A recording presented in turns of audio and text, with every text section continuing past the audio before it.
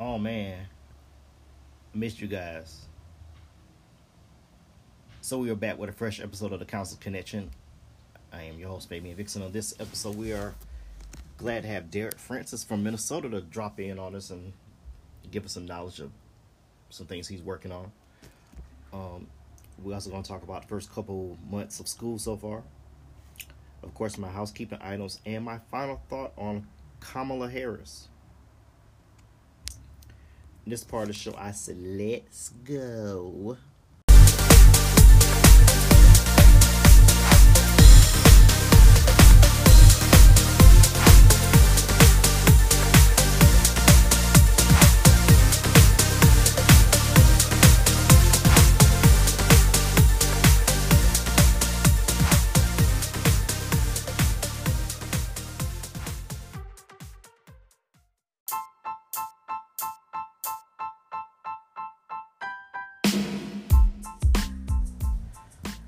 So I pretty much had a month off from recording podcasts, so I miss you guys. I hope you guys miss our show too.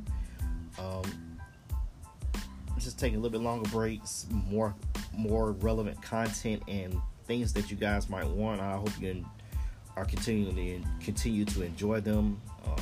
Before I talk about my first 3 months, I was a guest lecturer for Columbus State with Dr. Sandifer and her class. She had a brand new class of students who were starting their program, so I was giving them some insight on some different things, some questions. They had a lot of fun, and I hope to do that a lot more going forward, possibly to a role of an adjunct professor maybe, but we'll see. But if you're wondering why I've been out the last month, school life is a little bit busier. Last year I was able to do episodes every week, every other week, and I just thought this year I wanted to make more meaningful content for counselors instead of just putting something out there every week or two or something like that. So I want it to be meaningful and more impactful for us counselors to learn from each other. So my first 3 months as a counselor this year during the pandemic have been different. Less contact with the students in a sense. A lot of virtual stuff, like as far as my core curriculum, I do it through Google Meets, is one of the platforms my district uses. That's one thing as a counselor we have to do is become more adaptable, more tech savvy, more flexible in the things we do and the way we do them as well. Now, you're always going to have that, you're always going to have that referral process, and we still have fair share duties, and some council might have those non-school counselor tasks, such as RTI 504 test and system coordinator. But during this time right now, we still have to be flexible, but yet advocate at the same time. That's a very thin line we have to walk on. I saw a post in our professional school council of color post where somebody had to hold an art class for the day, and that person sent the appropriate and non-appropriate duties of the school council to the principal, and she still had to do pretty much hold a connection class. So that's part of our role sometimes. I don't want to sound indignant or anything like that, but we continue to, even though we don't like holding classes. I've done it before. I've held ISS for multiple days before. I didn't like it, but I had to use that to my advantage to some extent. Now, of course, I documented my time, and when it came to my evaluation, when I showed my time and the things I've done for the year, I included that. Not only that, but also assistant test coordinator and other things that were not appropriate, things that counselors should be doing. It did relieve one of those duties off my plate, but at the same time, we still must make sure that we're doing this for the kids, not because of what the job we have has us to do or not. We got to take advantage of the things that we can do with those kids in the time that we have with them, because yeah, it sucks. We're gonna have to hold an art class or anything like that for 4 hours out of the 7 hours that the students are there. We have to make sure that we're able to do it. So some of the things that's during the pandemic. So we also got to understand too that we can't get subs in the building too hard, because subs, they're scared too to come in the building. So we gotta be ready to fill those roles as much as possible, or hopefully advocate for less of those roles as possible. And I don't want anybody to take this the wrong way when I say this also, but if our admin to ask us to do those things and we refuse to do it, or come up with reasons why not to do it, it could fall under duties assigned by administrators. So we can get in a lot of trouble for refusing to do it, or continues, or refusing to do it, or not doing it with fidelity or not. But I get the pain of that person. They feel like this is not their job, which is true. We do not hold classes. But at the same time, we got to make sure that we are ready to aid in the areas that we can, and make sure we have things in place just in case we have to do the things that are needed for the building and turn it to a positive for us. If I'm in art class, I'll use some type of art therapy. With those students, I would do a specialized form of core curriculum possibly, but that's neither here or there. That's one of the couple of things I've seen as a counselor during the pandemic so far, is we're being asked to do a little bit more than we were tasked to do, which is sometimes tough to do and it's tough to swallow, but at the same time we should do it, make it beneficial for us, and then advocate for the following year that, hey, I'm better suited for this role right here. Because now what she can do now for holding an art class, if she did art therapy, now she could possibly turn that into a small group with those same students to possibly close those achievement gaps or behavior gaps with those students. So there's different ways we can turn those non-essential tasks that we do into a positive for our program. Another thing, what I've learned while I've been on quarantine and been a counselor during the pandemic, is that we do a lot of things that sometimes we just don't document, and it's part of our comprehensive program. I never realized so much paperwork I've been doing until I've documented the things I've done through my calendar and input it into SCUDA, and creating lesson plans and building a CTG paperwork and a CSCP, which is a comprehensive school council program format. And especially not having a lot of students, and not at the beginning of the year, of course, we didn't have any students in the building, is a little bit tougher, because we're trying to, we just observe class, just sit in there and just show our face to our kids and kind of get them to know us virtually right now. So a lot of different paperwork, a lot of observing classes, and just being visible. That's the one thing I can say I'm thankful for with my county I'm in now, is that they value the role of a counselor. The teachers know our role as a counselor, and we try to help teachers out as much as we can, as far as, especially I'm doing a lot more phone calls, and I was doing this in my previous district. I would set up parent conferences for the teachers, so that way that's one less thing they have to worry about. When I set it up, I just check their dates and put it together. So that's not nothing new to me. I didn't decry that when it needed to be done, because I was kind of already doing it for my teachers. So if we look at the things I've noticed during the first 3 months of this pandemic school year, I noticed the uptick in non-counseling tasks, the paperwork that we actually do, the different ways we could be more effective as counselors, and the need for advocating for our teachers and aiding them as much as we can in a lot of different ways. So that's just a few things that I've noticed with my first 3 months this year as being a pandemic counselor, to say the least.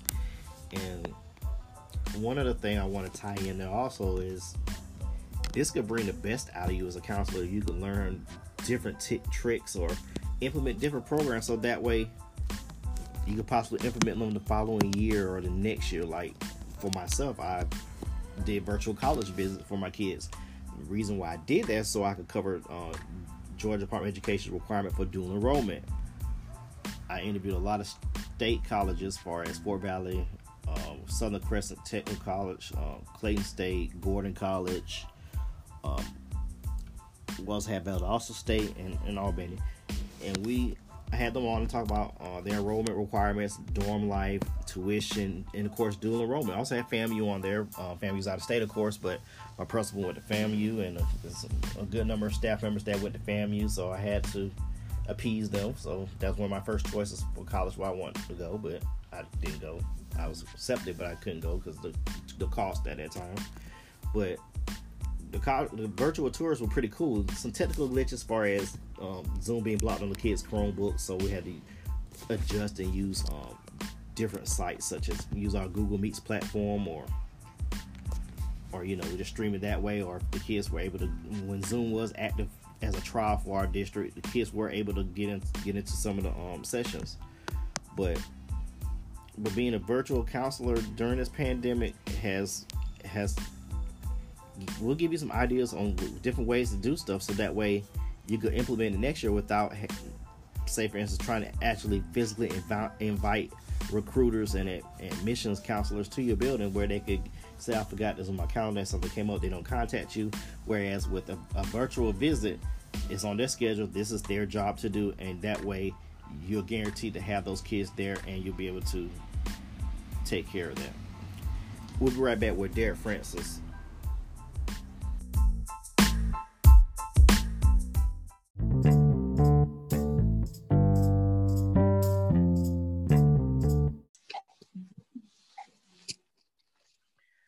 And welcome back to the Counselors Connection. I am your host, Fabian Vicks. I have a very special guest on tonight. I have a good friend of mine from the great state of Minnesota. We have Derek Francis. Derek, what's the business, man?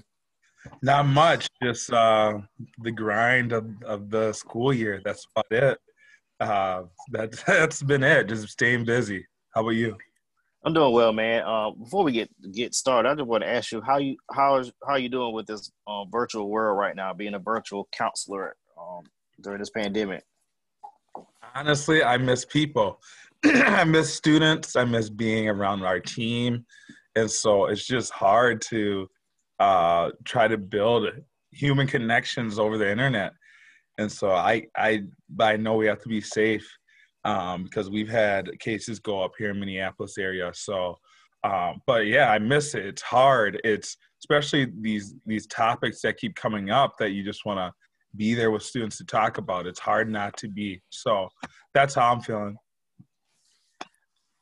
So right during the pandemic, like we just said, we're gonna go on a whole different things. But what is the toughest thing to deal with right now during this pandemic? What's the toughest thing, in your opinion, that we have to deal with as counselors right now?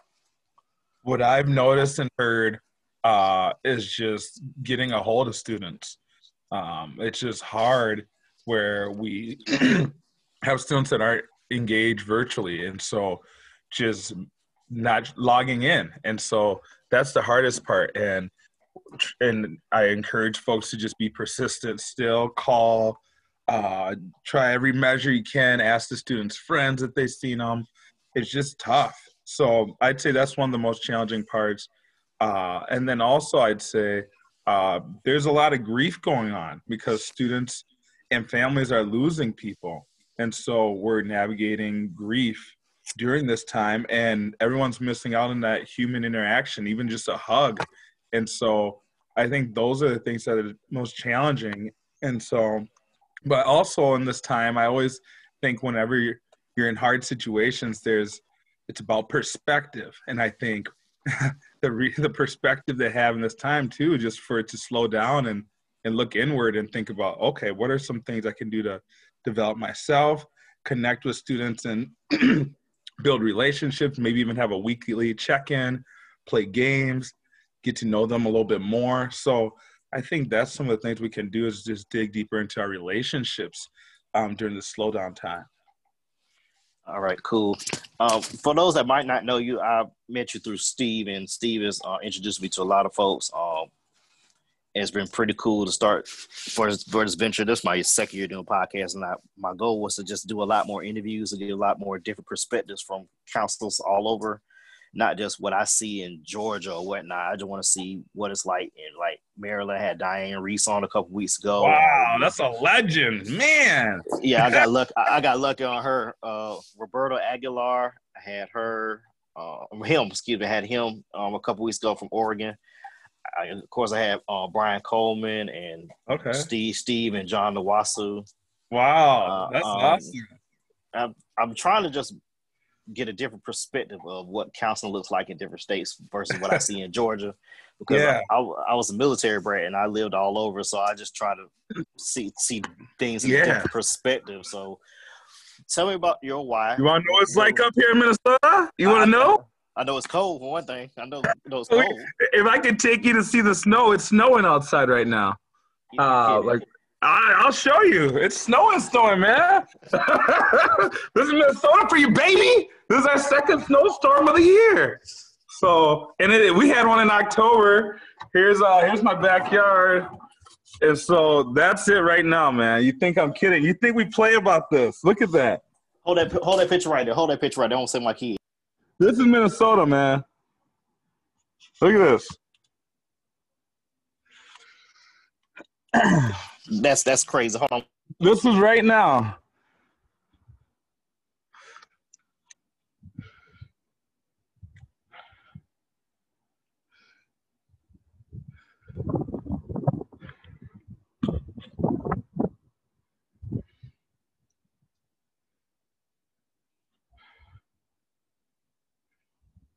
I also put my shoes. I'm gonna put my shoes on to turn the light on for you.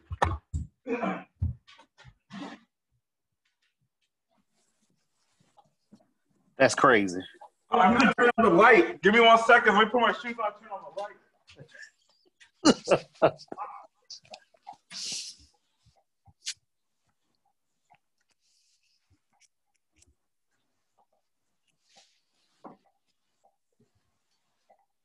All right, let me show you now.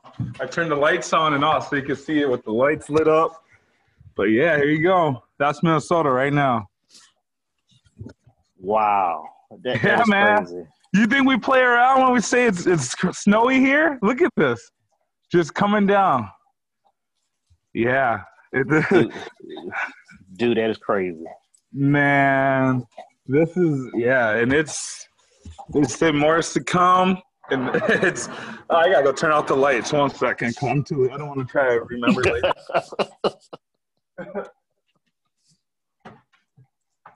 Yeah, so first and foremost, that's Minnesota for you. And then, school counseling here in Minnesota. Grab a seat. Let me tell you what it's like here. Good thing we got none but time. None but time. I don't got none but time, but I guess this is something that I think that's been funny because a lot of people, when I connect with them about Minnesota, and I tell them, like, there's not a lot of diversity here in school counseling, I really mean it. I mean, there's not a lot at all. And I'm 34, and I went to be a school counselor at age 25. I had not seen a counselor of color when I was 25 in the whole state, ever in my life. And then when I went to so it wasn't until grad school that I met a counselor of color. And so the thing about Minnesota, too, I had one teacher my whole life that was of color. Most of the schools that I went to in the area I was in was predominantly white. And so, so then just being mindful of that here. And so even in schools, a lot of the times, just the strategies and the conversations that I have with students, I can tell they hunger for that real, authentic, cross-cultural connection, but also students of color, that gravitation pull of like, man, someone like me to talk about emotions and feelings in college and school with. That's something that, again, I enjoy. But then also the landscape of school counseling here is not as progressive as other spaces. You know, we just I think it's just we're growing and getting better at some of the things, but even our association, our board, I don't think they had a person of color on it till I joined in 2012. And so it's really slow here around just getting up to date on doing some of the proactive things in school counseling. So I'd say it's that. I'd say also our schools, our ratios are high, super high. I think we're the third highest in the country. So some of our schools, I mean, my highest caseload was 550 at a high school. So that's another challenge, is having some of the big high schools with high caseloads. So that's to start in a nutshell.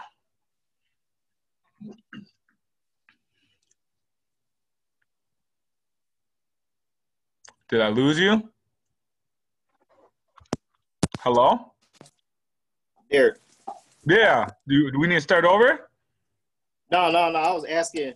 So you've basically been a school counselor since you were 26. Yeah, I finished grad school at 27. Yeah, 27. Yep, 27 I finished. And then, wow, man. Wow, yeah. And then I went into grad school. So I went into school counseling. So finished grad school, went to school counseling, and I started at North High here in Minneapolis.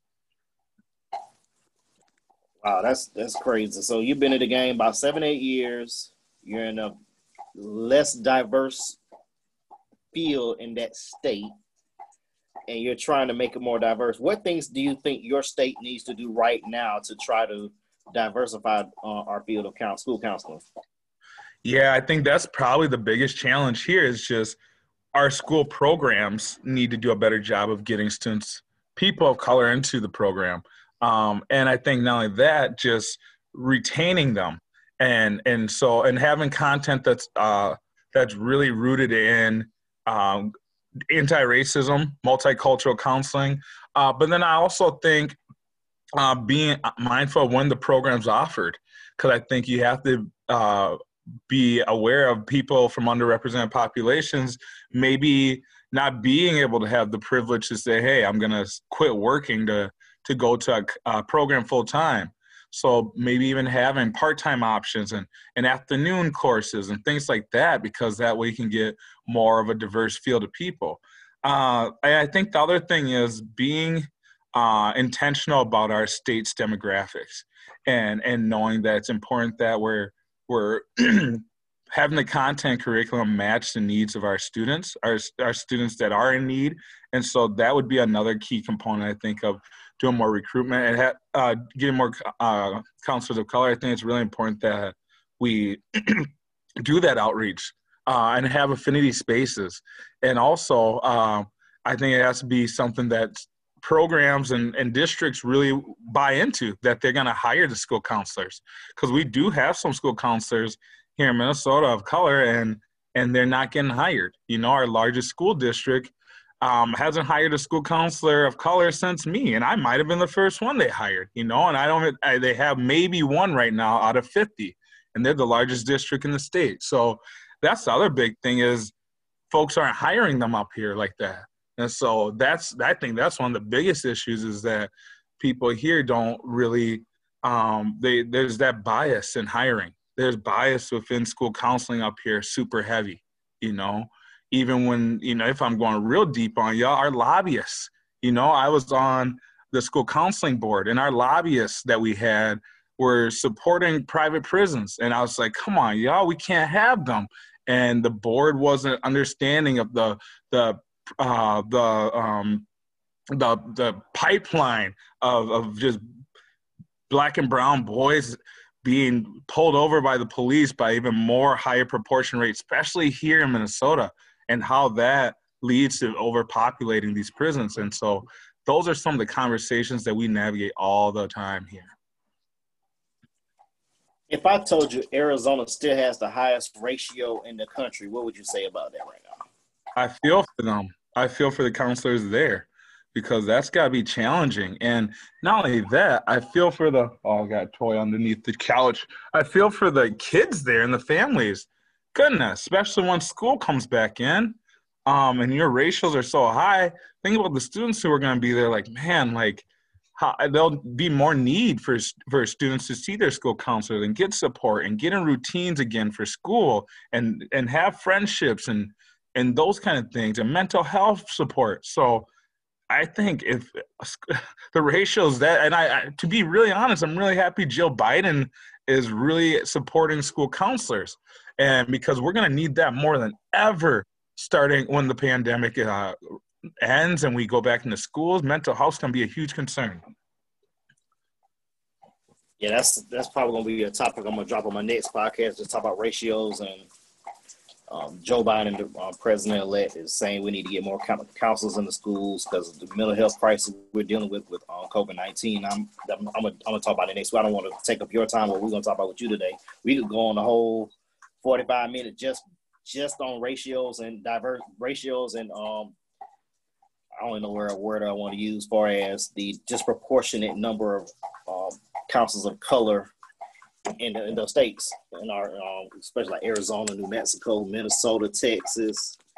I can say Georgia too, because right now I was trying to do a little bit of research, and we had 260 black male counselors. Oh wow! I think it was 2,300 black female counselors. I think it was 2,300.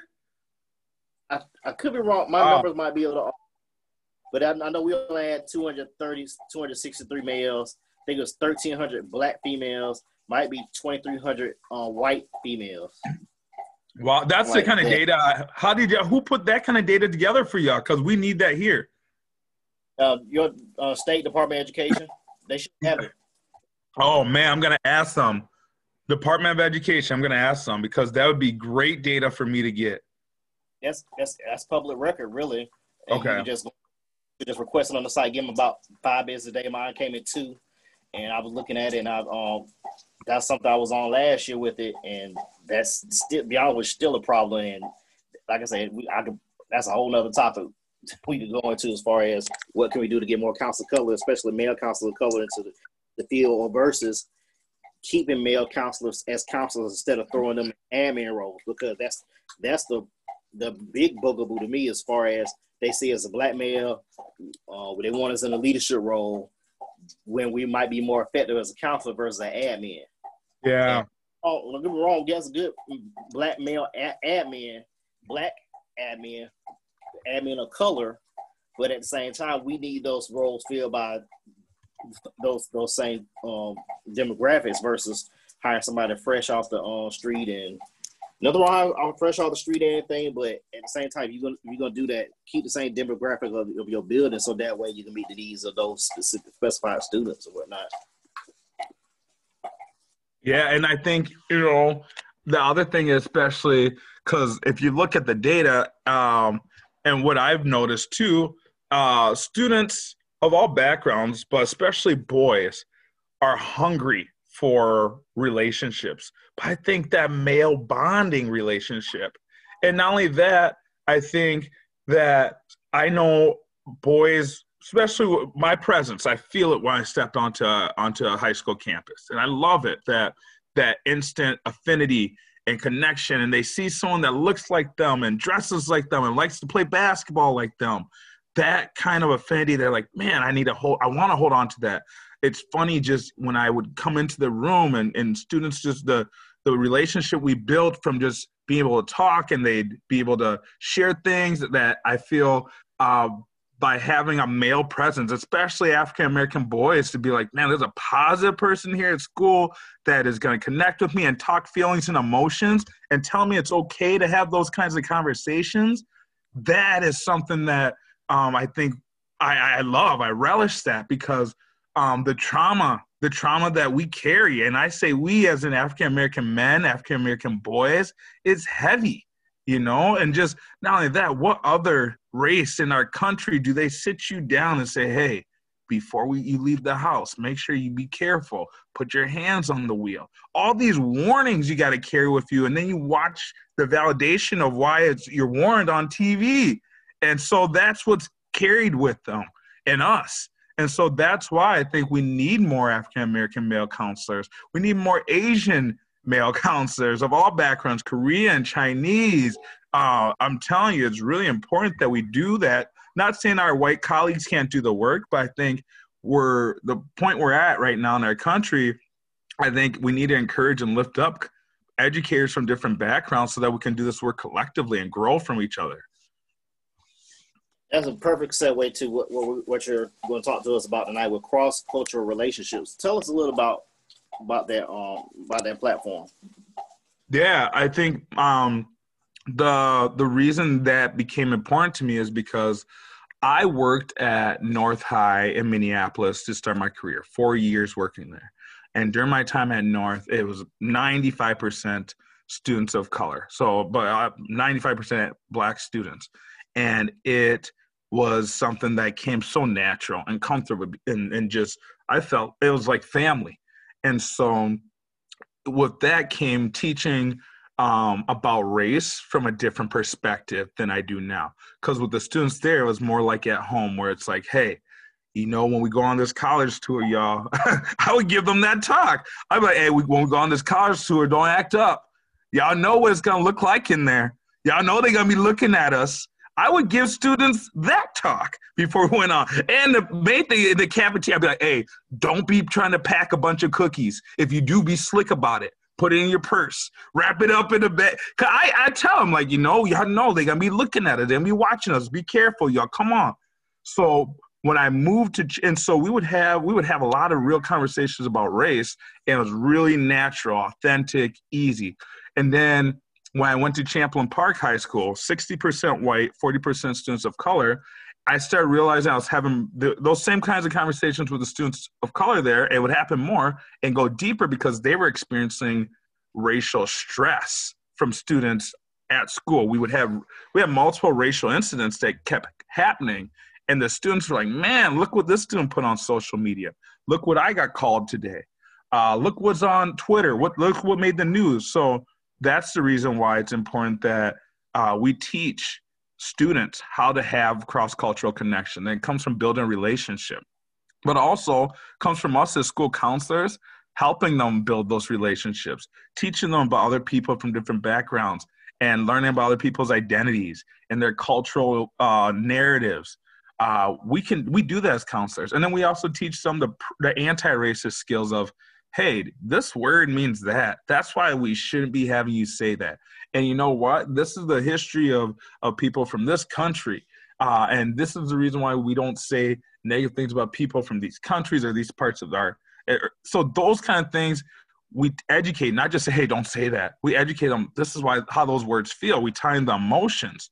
So that's why I see our job as school counselors, because I've seen the beauty on the other side where watching students from different backgrounds connect, not just to play sports, but to do homework together, to walk around in the hallway together, holding hands together. So that's why I think it's important that we teach them those skills, because our world is inherently racist and we have to unlearn it. What is probably the most, I know building that relationship with students, having basically keep 100 talks and everything. What is the one thing about this platform that you feel that can carry over for the next, next cohort? Let's say the class of 2028. We'll just use that as a I'll go even deeper.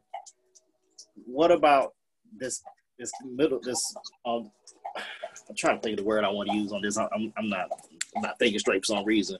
The students that lost that gap, that transition from elementary to middle and middle to high.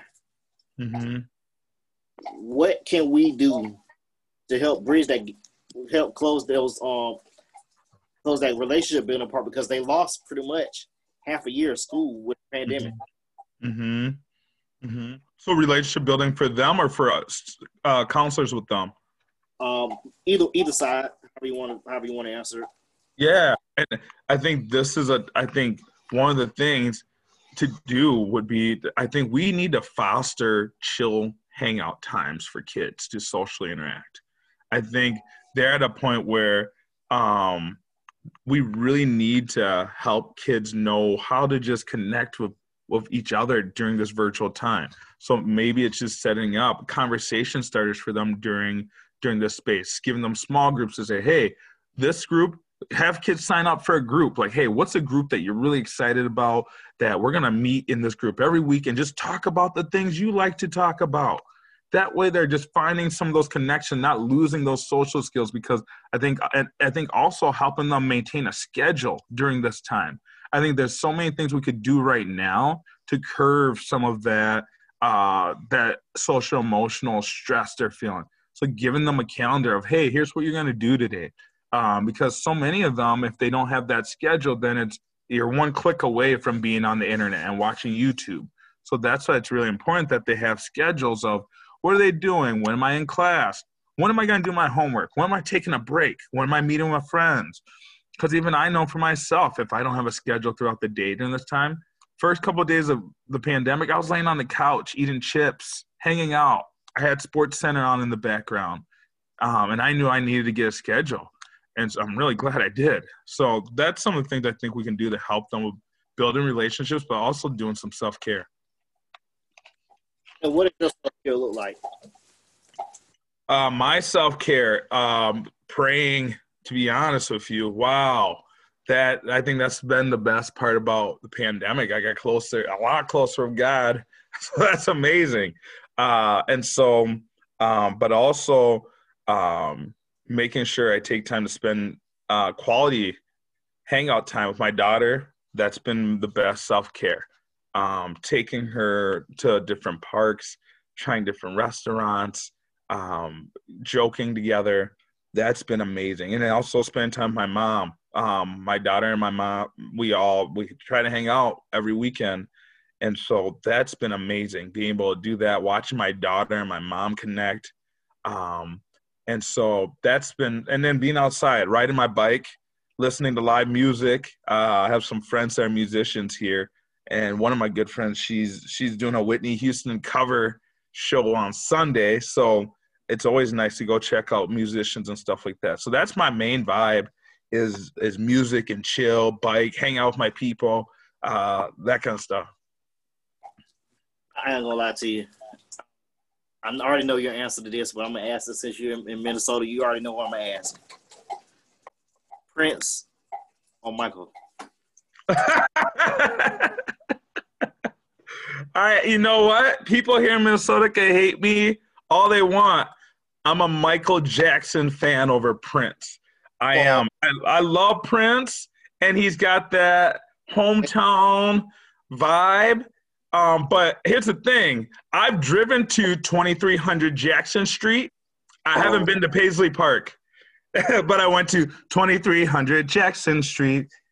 Yeah, I love Michael Jackson, man. I'll say this about those two. They're great in their own right. Yeah. Like this. Prince was the better musician. Yeah. Yeah. Mike was a great performer. Yeah. Yes. If I had to tell Mike I need you to play 3 different instruments on this set, he'll look at me crazy. Yeah. Different answers, but he can't play different. Prince could break out the bass guitar, lead guitar, piano, saxophone, trumpet, clarinet, clavicle. And I think that's the thing why people here, because he set the music scene here. Most of the musicians I know here are like, oh yeah, I played with Prince, or I've been to his house. Because like even the people I know, I mean, there's a lot of musicians that he's influenced on the ground level here. And he would just pop up there's a place called Bunkers. It's like Prince would pop up. And it's just like, that. It's here. And then he'd have after shows at his house. And so that, I think it's awesome. He's a heck of a musician. Michael Jackson was just iconic for me. Just, you know, I saw it. That was when the name Michael was just a thing. You had Michael Jordan, Michael Jackson, Mike Tyson. And so I was like, man, Michael Jackson's just the guy. So and I knew all his songs too. And then when that Human Nature came out, why? Tell them that it's human nature. Why? Why? What did he do it that way? Reaching out. Don't let me start. Cash. I need to give me another side hustle, be an agent. And I got a singer counselor. He's a singer counselor. Matter of fact, I just thought of a good question before we get you off the line. Have you ever tried to use music therapy with your students? That is next. There's a guy named Ian Levy, and I just been reading into his stuff about music. And I've done a little bit before where I've had students where they would tell me they would have songs they listened to when they were feeling down, and we talk about how that but I'm telling you, music therapy is going to be amazing. I look forward to doing that. And I would always just play music in my office, and my office was like a living room. And so kids would when I was at North, hook up their aux cord and we jam out. And so I really enjoy music and singing with kids. So I really think it's important that we do that. But the other thing is helping them share their story through songs. Give them lyrics, especially lyrics to songs they listen to, and have them talk about what line or stanza stands out to them, what words stand out to them. Look up those words. How do you relate to the emotions of that word? And then let them tie in their own stories. I think we can use music because it's a way to express, especially for our students who don't have the words naturally. And especially for someone like me who's an extrovert and it comes easier, I need to make sure I give them tools to get them prepared for expressing their emotions. And so that's why I think if music is an avenue, we need to utilize it more. Man, Derek, I appreciate you coming on. Man, we need to get some cash off you. We need to get some cash off you. We're gonna call it Baby Derek Productions. Needed some side hustles around here, man, because the pandemic, Right, I hear you, man. If anything, you should sell us get in the kitchen. My cooking game, man. If I wasn't a school counselor, I'd be a chef. I used to work on food trucks. Like school counselor, I love it. But I never thought I'd be a school counselor. I didn't know till, like I said, 25, I went to grad school. And then, but I was going to be a news anchor. That's what I went to school for. I got my degree in broadcast communications. So it just works out that school counseling is a lot of talking and connecting with people. But then also I love to cook. Like I worked on food trucks. I worked in the restaurant industry for a little bit. And so if you like ribs, chicken, I'm a soul food kind of guy. I'm not the kind of person where they go, hey, we having a barbecue and they only got little hot dogs on the grill and pre-made burger patties. When I say we grilling, we talking ribs, chicken, steak, pork chop, kebabs, that breaks my heart when someone's like, hey, we having a barbecue. And I get there, it's like pre-made burgers. I'm like, come on, like sandwiches, cold cuts. I'm like, no, when you say we barbecuing, barbecue. I take that to heart. That teases your stomach. You show up, I say my appetite, I ain't eating, man. I'm going to this barbecue later. I ain't eating. You get there, man, dang. I'm going Popeyes on the ride home. I got one job for you. Well, two.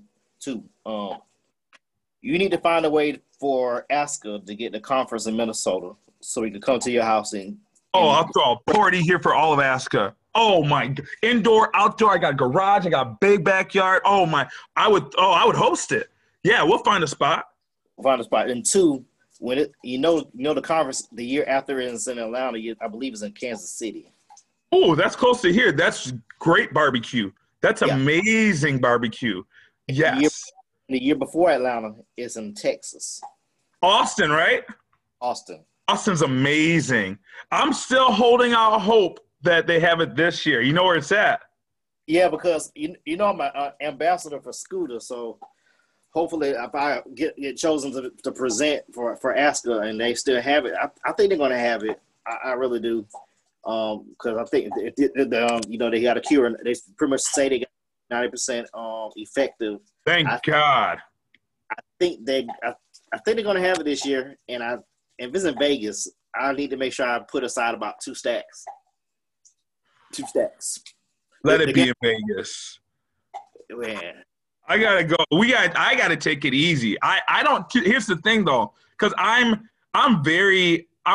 a circle person. So if I go out to Vegas, I'll go out, but I ain't gonna go out unless I'm with my circle. Because man, I can't be presenting at ASCA, then be out there one day and then be like, not with ASCA people, man. I gotta keep my circle small. Man, did you go to Boston last year? I've never been to ASCA. I've never met any of the folks for ASCA in person. I just started coming on the scene this year, so I'm brand new. I haven't been to ASCA. All these folks, I've never met them in person. Man, I went to my previous district I was at for 2 years. I went to LA. Yeah. I didn't want to come back, of course. How was it? I didn't want to come back. Because of the diversity. The one thing, the diversity. You can walk the street, everybody nice, and because our hotel we stayed at was the Sheraton, I think, and the conference hotel was the Westin. And that was booked off the top.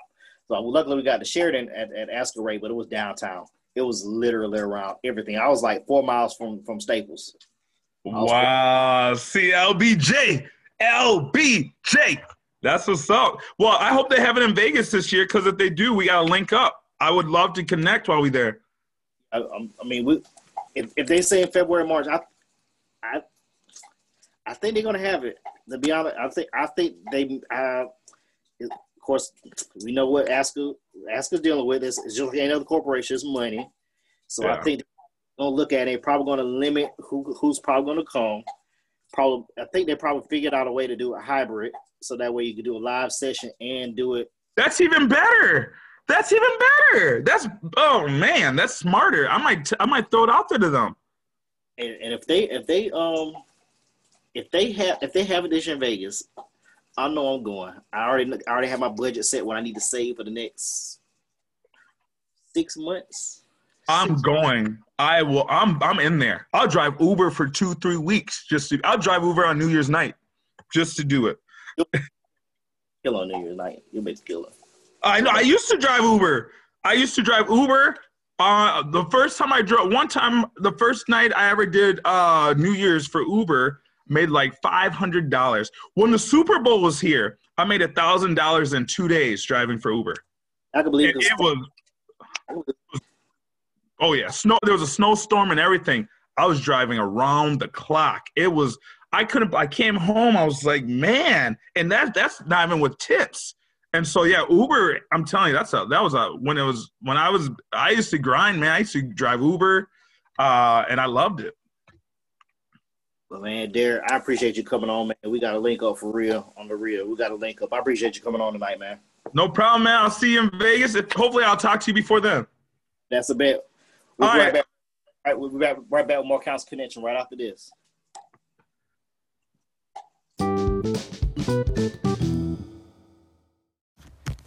This is the part of the show where we do some housekeeping. No, we're not cleaning up while we're doing this show, because I won't be able to do the show if I'm cleaning up right now. But of course, you can follow me on the Twitter at FaveThePSC. You can follow my podcast on Anchor, Pocket Cast, Overcast, Breaker, Google Podcasts, Spotify, and of course, Apple Podcasts. You can also follow my website, Fave the Counselor. That is FAB as in boy E, thecounselor.weebly.com. You can also drop us a line through Anchor and ask some questions about school counseling or education or anything you feel like you want to ask. We'll put it on the show and answer it the following week. That's a feature nobody has yet to use, and I would love for you all to use that feature so, we can communicate and converse in that form or fashion. Of course, we are always giving opportunity to administrators or other counselors or educators to come on the podcast and discuss their why and their relationship with school counselors and how they see education changing. And of course, that's a big question now with the election this past week we had, and that's going to be my parting shot when we come back.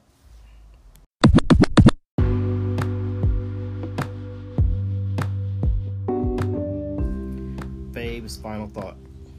I'm sitting here at home, and it's November 7th, 2020. as I record this, it is 1:45 in the afternoon. And after 5 days of counting votes, and they're still counting votes right now, they have projected finally that Joe Biden will be the new president of the United States on January 20th, 2021. He is the president-elect. He is the oldest president in American history. He is the fourth president-elect, to defeat an incumbent president. The last time that happened was in 1992 when William Clinton defeated George H.W. Bush. Of course, that was the father of George W. Bush. And my final thought is not on Joe Biden. Of course, we know he's served in Congress for 40 plus years. He was Mr. Obama's vice president, and we know the history of Joe. He's been I guess you could say, a lifelong politician for the last 40 years. You know his story. He had an aneurysm in the 80s, almost died. Doctors gave him 50 chance to live. His wife died in a tragic car accident when he was his first few years as senator. He's married to Dr. Jill Biden, who was in favor of education, and I'm gonna get to that possibly in a few months when they actually take office. I want to know their vision for us education and her thoughts on how do they see school counselors. I would wish I had access to her and talk about her feelings and what she envisions for education, because I think that's probably going to be her platform as the first lady when she steps into that role in January. But I want to talk about the first African American female, the first Native American person to hold the office of vice president, as Kamala Harris, the first vice president who is a child of immigrants. This is great. We beat Trump, and really we can get into how does that affect his policies and the changes he want to make when the House of Representatives took a hit, and we only have 220 Democrats, and the Senate seats are still up for grabs, believe it or not, with Georgia going to have 2 runoffs in January. But what I really want to talk about is hashtag Black Girl Magic.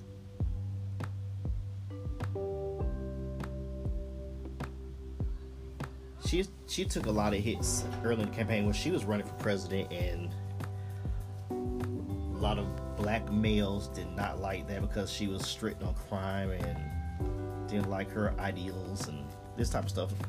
She was a hard person to get behind. But is that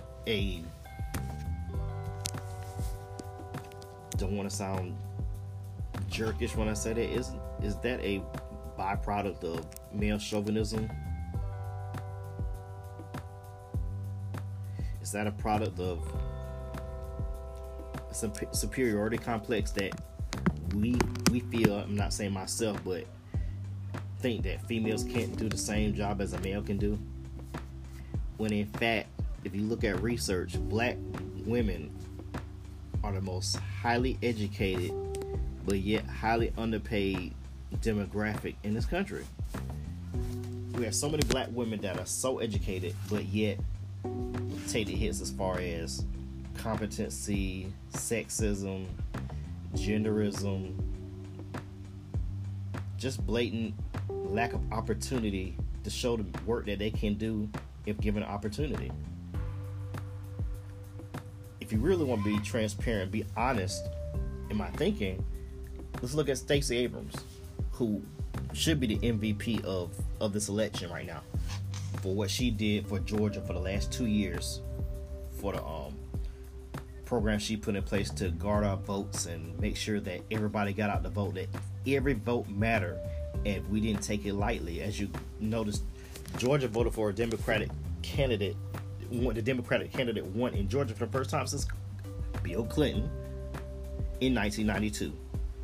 We had a black presidential candidate in Barack Obama, and he still couldn't win Georgia twice.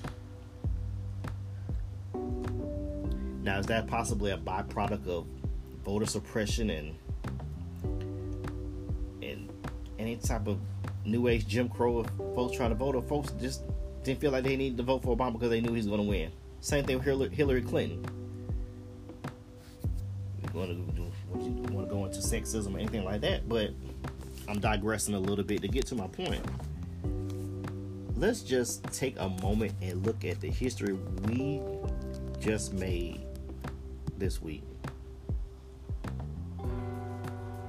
Kamala Harris looks like us, and she's going to be the second in command of the United States. We need to do everything we can to protect her. The same motorcade that Obama had back in 2008 and 2012 needs to be the same one that she has. Of course, she might turn that joker pink and green on the inside, but for those that don't know, she's a AK, and they're going to be unbearable for at least for the next 4 years. So I'm cool with y'all AKs, but y'all going to be off the chain now. But we need to have the same reverence for her as we did for Barack Obama, because this is history that we just made without realizing, because there are people that are so happy to get Donald Trump out of office. We are sliding the accomplishment that just happened with Kamala Harris. Now, little girls now and going forward, a lot of history been made with women, with Jeannie Buss being the first female owner to win an NBA, to have an NBA champion team with the Lakers. That's great and awesome, but Jeannie Harris doesn't look like us. Jeannie Harris doesn't look like my wife, or Jeannie Harris doesn't look like my daughters, or Jeannie Harris doesn't look like my sisters, or anything like that. But Kamala does. And to put the icing on the cake, she's went to a HBCU. So anybody that's doubting going to a HBCU would take you anywhere, just look at Kamala Harris. She's next door to the White House right now. I want to thank you for listening to my podcast today. I want to thank Derek Francis for popping in with me. And I'm out.